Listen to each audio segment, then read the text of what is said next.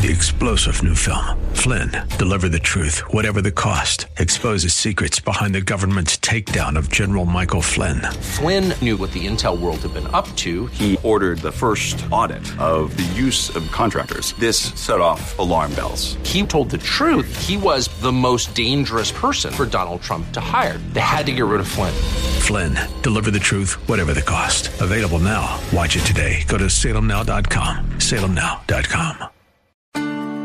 I look at people that are disciplined, and you know what I often find out? They didn't get disciplined at what they are doing because they loved doing it in the beginning. They just began to do something regularly, and then they became disciplined. What do you need to do so that you might love what you want to do? Welcome to The Barnabas Effect with Paul Purvis, Senior Pastor of Mission Hill Church, a multicultural, multi-generational, multiplying church focused on shining the light and love of Jesus Christ like a city on a hill. You're invited to visit any of the 3 locations in Temple Terrace and Tampa. For information and locations, visit missionhillchurch.com. Now, with today's message, here's Pastor Paul Purvis. That's what happens, right, when a person turns to Christ. There's a collision, and the world notices that collision. So at the beginning of chapter 4, we see that take place, and the religious leaders are not happy. They're mad because Peter has just been preaching about the resurrection of Christ. They did not like that. Why would they not like that? Because they're the ones that hung him on the cross. And so if he was raised from the dead, that's not good news for them, right? So there's this whole skirmish. That's settled, and the church begins again to flourish at the end of chapter 4. And they're taking care of one another. And I would just tell you, I read even this week as I was looking through social media, just someone's disillusionment with the church. And I never want to excuse anyone's own sinful choices. But I would just tell you, if we as a church look like what's described at the end of chapter 4, I believe greater grace would be among us. Caring for one another, meeting one another's needs. I don't think we do that well. But generous giving always results in greater grace, according to Scripture. Verse 34. There was not a needy person among them, for as many as were owners of lands or houses sold them and brought the proceeds of what was sold, and they laid it at the apostles' feet, and it was distributed to each as any had need. Thus Joseph, who was also called by the apostles Barnabas, which means sons of encouragement, a Levi, a native of Cyprus, he sold a field that belonged to him, and he brought the money and laid it at the apostles' feet. Oh, don't you love Barnabas? No book in the Bible written by Barnabas, and yet we wouldn't have most of the New Testament were it not for Barnabas. Why? He was an encourager, and he was one who invested in others, specifically a guy named Paul. Were it not for the acceptance and the approval and the investment, encouragement of Barnabas into Paul, we wouldn't have Paul as we know him as the greatest missionary apart from Jesus who's ever lived. And we see him introduced in Scripture right here. He's introduced doing what? Encouraging and investing. That's what Barnabas does. But then we've got this man-made chapter break that's not in the original Scripture, so just ignore chapter 5 there and let's continue reading the story. Notice how it starts in verse 1. But a man named Ananias with his wife Sapphira. See, you didn't understand that but when we just read chapter 5, verse 1 a while ago. Now you see it's setting up a comparison, a conflict, a contradiction. But a man named Ananias with his wife Sapphira sold a piece of property, and with his wife's knowledge, he kept back for himself some of the proceeds, and he bought only a part of it and laid it at the apostles' feet. But Peter said, Ananias, why has Satan filled your heart to lie to the Holy Spirit and keep back for yourself part of the proceeds of the land? While it remained unsold, did it not remain your own? After it was sold, was it not also at your disposal? Why is it you've contrived this deed in your heart? You've not lied to man, but to God. And these are the last words that Ananias would ever hear.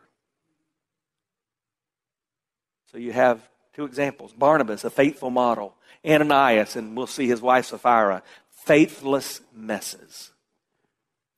Barnabas, selfless and sacrificial. Ananias, selfish. What can we learn from these great pretenders? Here's the first thing. I think every one of us, as we walk out of here today, should be asking God, God, make me more discerning.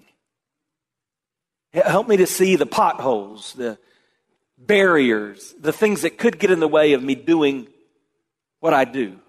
Most of you know our little daughter was born blind, and so as she walks, and she does a great job, an amazing job now, but as she walks, typically she has either a cane or she has one of us by her side.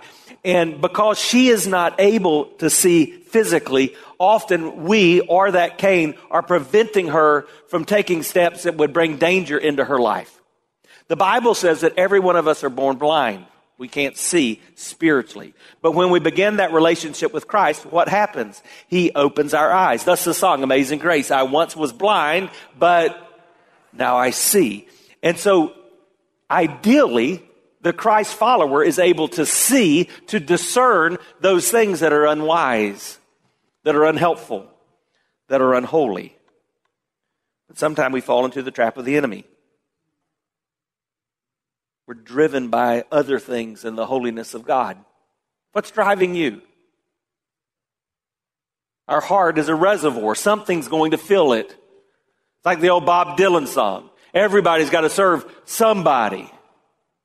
What's driving you? What's motivating you? Are you being motivated to be filled by the Spirit of God? Or are you allowing yourself to be fooled by the enemy? Are you pleasing God? Or are you living to please others? Or living for the pleasure of self? You can't do both. According to Scripture, if you please God, you may not please man. If you live to please man or live to please yourself, you will not live to please God. Are you living with discernment? In this case, what Peter was suggesting of Ananias was that he had not been discerning. We know that because he says, why did you let Satan influence you in this way? And thus we get this principle that in our lives, if we're not discerning, we can be influenced by the enemy. It shouldn't be a surprise to you. He's a deceiver. That's what he does. Story by NBC News in Arlington, Washington said a woman was accused of taking $73,000 from the Arlington church where she was an administrative assistant. Papers filed in the theft in Snohomish County in Superior Court said the 62-year-old Arlington woman told detectives Satan had a big part in the theft.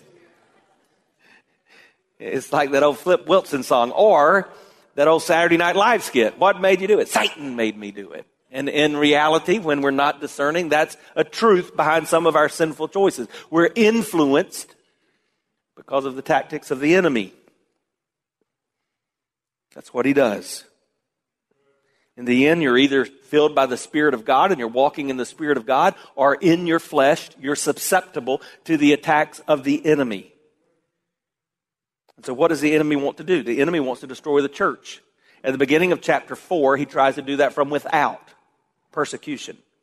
At the beginning of chapter 5, he tries to do that from within. Infection. Infection can be deadly. Just yesterday, many in a Christian community mourned the loss of a lady who went into the hospital just several weeks ago with an infection. It took her life. In the church, infection can be deadly. Listen to what the Bible says. The Bible says that in Galatians, one little lump of leaven can cause the whole loaf to be off track. One sinner can cause us all to be off track. In this particular case, Peter was saying, though, to Ananias, while Satan has influenced you, you have to take responsibility for this. Look at verse 4 of chapter 5. Why is it that you have contrived this deed in your heart? You have not lied to men, but to God. It makes us ask the question, were these people, were these sinful individuals Christ followers? That's the easy thing we want to do when somebody messes up. We push them out of the box. We define the box with our legalism. If you do this and you don't do that, then you're a Christian. We make it about our do's and don'ts, and the box becomes very small. But as you look at Scripture, you have to say, is that really the way it works? I like how John MacArthur addressed whether or not Ananias and Sapphira were Christians. First of all, he reminded us that they were included in the multitude of believers.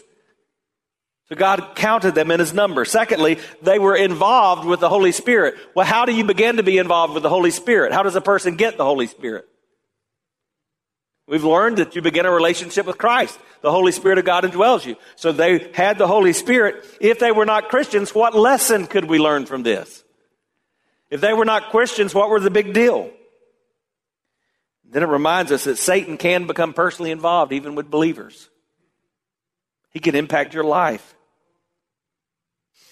And then finally it shows us that death can be a divine chastening in the life of a Christ follower. So what was the big deal? What did Ananias do? Did you see in Scripture where he was told he had to sell the land? It's not there. Did you see after he sold the land where it was told he had to give the profits from the land to the church? It's not there. Did you see in Scripture where it said if he sold the land and if he wanted to give some of the profits to the church, he had to give all the profits to the church? It's not there. According to Peter, what was taking place in this passage of Scripture is that this man, Ananias, was pretending to do something he had not done. He was looking at what Barnabas had done, and he wanted some of that same glory. This is not about robbing God of his money. This is about robbing God of his glory. There wasn't an obligation to give. He didn't have to sell. Once he sold, he did not have to give it. The Lord covets no man's money. He doesn't need your money, and he doesn't want that money that's not given freely, that's not given out of integrity or generosity. The issue was not what they were giving. The issue was what they were living, and they were living a lie. Oliver Wendell Holmes said, sin has many tools, but a lie is the handle which fits them all. And Jesus described it this way in talking of lies. You are the father, you're the devil.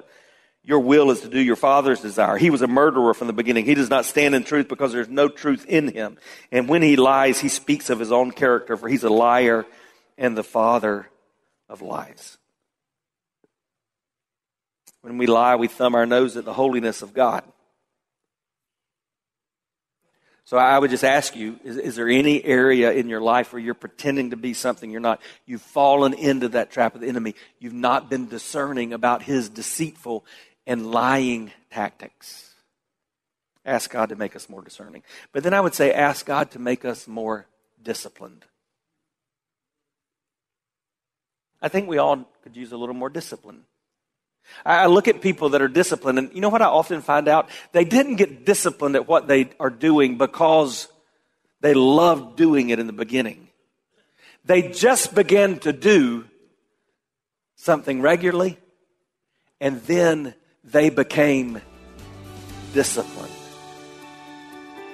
What do you need to do so that you might love what you want to do? If you've just joined us, you're listening to The Barnabas Effect with Pastor Paul Purvis. Video of the message you're listening to is available when you click the Watch tab at missionhillchurch.com. Thanks for sharing time with us and for sharing your financial gifts by clicking the Give button at missionhillchurch.com. And now, with more of today's message, here's Pastor Paul Purvis. See, when we begin a relationship with Christ, Jesus changes our want to, right? Most people I meet want to do better. They just don't do better. What do you need to ask God to help you discipline so that you will do those things you want to do? Look at verse 5. When Ananias heard these words, he fell down and breathed his last, and great fear came upon all who heard of it. The young men rose and wrapped him up and carried him out and buried him. In an interval of about 3 hours, his wife came in, not knowing what had happened. And Peter said to her, "Tell me whether you sold the land for so much." And she said, "Yes, for so much." Peter said to her, "How is it that you've agreed together to test the Spirit of the Lord? Behold, the feet of those who buried your husband are at the door, and they will carry you out." Immediately she fell down at his feet and breathed her last. And when the young men came in, they found her dead, and they carried her out and buried her beside her husband. And great fear came upon the whole church and upon all who heard these things. I read that and I think about how we look at the things of holiness. I don't see a great fear among Christ followers today. And I want you to understand, I don't think this is like, God, I'm afraid you're going to strike me down, but I don't see a sense that we serve a holy God that desires and demands that our life looks different. That we live in awe and in reverence of Him. That we recognize the consequences of our failure to be holy.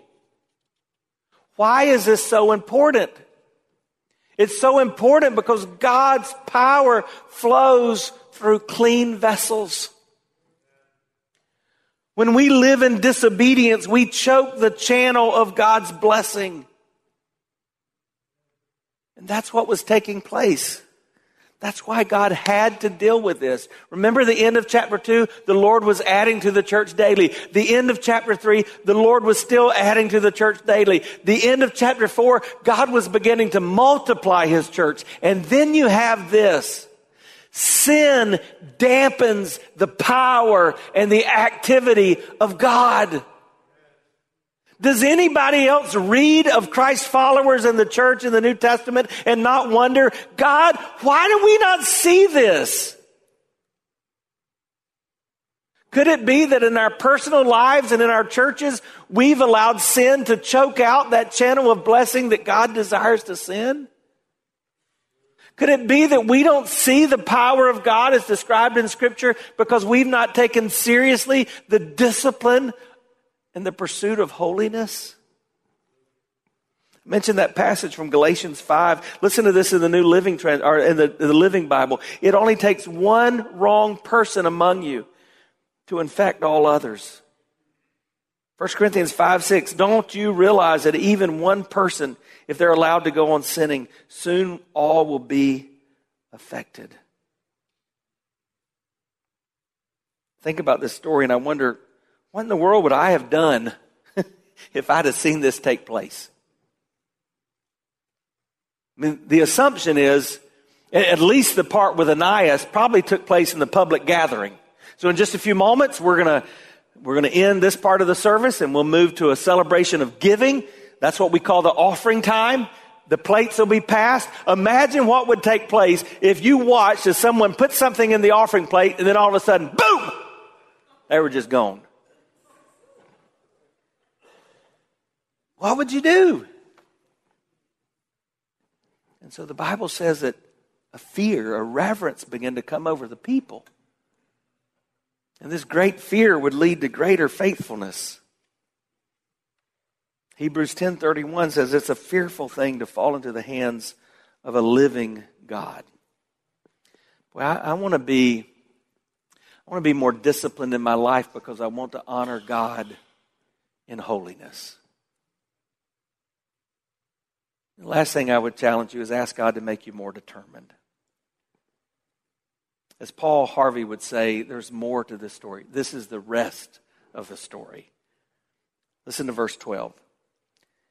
Now many signs and wonders were regularly done among the people by the hands of the apostles, and they were all together in Solomon's portico. And none of the rest dared to join them, but the people held them in high esteem. And more than ever, believers were added to the Lord, multitudes of both men and women. You see, when the people of God addressed the lack of holiness, the pretending, the hypocrisy, the sin in the camp, the power of God was restored. Let's address this both personally and corporately. probably the most common thing I hear as I talk with Christ followers is just a failure to feel and experience the power of God through their lives. I want to know that my faith is making a difference. I would just suggest to you, the first thing we should always do is take a quick sin inventory. Is there any area of my life where I'm not living in obedience to what God has commanded? Because my disobedience can choke the channel of God's blessing in my life. But I have to tell you, as a pastor, this is convicting. Because I have to look at it not only personally in my life, which is convicting, but I have to look at it as a church.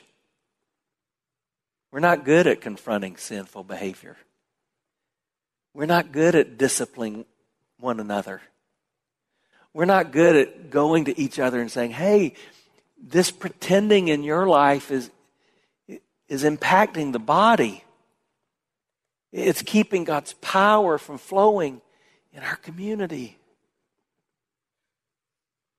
I want to ask you today to join me in being determined to not be content with that, but to live our lives in such a way that we do whatever it takes to see God's power at work in our life through His church and in this community. Say whatever it takes. That's what I want. Because when God's power is at work in and through us, it casts a holy shadow on our little corner of the world. And other people begin to notice. And the church flourishes. That's why we have stories like these. 1 Corinthians chapter 10 puts it this way. Now these things happen to them as an example, but they're written down for our instruction. We have this story so that we understand we don't have to go this way. Have you experienced that in your life? Or are you the great pretender? I think it's Freddie Mercury that wrote these words. It's the first Sunday of June. It's officially beach season. Maybe we need a little beach music reminder. Have you heard these? Oh yes, I'm the great pretender. Adrift in a world of my own. I play the game, but to my real shame, you've left me to dream all alone. Oh friend, don't be content to be the great pretender. It doesn't have to end that way, by the way. So this week in Honduras, after one of the sessions, a pastor came up to me, an older man. Hondurans typically, in my 7-8 years going there, not extremely expressive, not overly talkative. This man came up and he had to talk to me. He was in tears. And his tears choked back his words as he said, Pastor Paul, I need you to know this time may have saved my life, my marriage, and my ministry. He said, this year's been difficult. I've had some physical illness, but things have not been good at home either. And my wife and even my children have brought into my attention some things in my life that were not honoring to God, but I wasn't listening as I've needed to. But God has awakened my eyes to these things that need to be changed.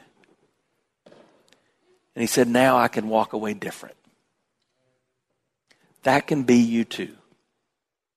So let me challenge you with these final words from Scripture. If you don't know if this applies to you, just pray this prayer from Psalms 139. Search me, O God, and know my heart. Try me and know my thoughts.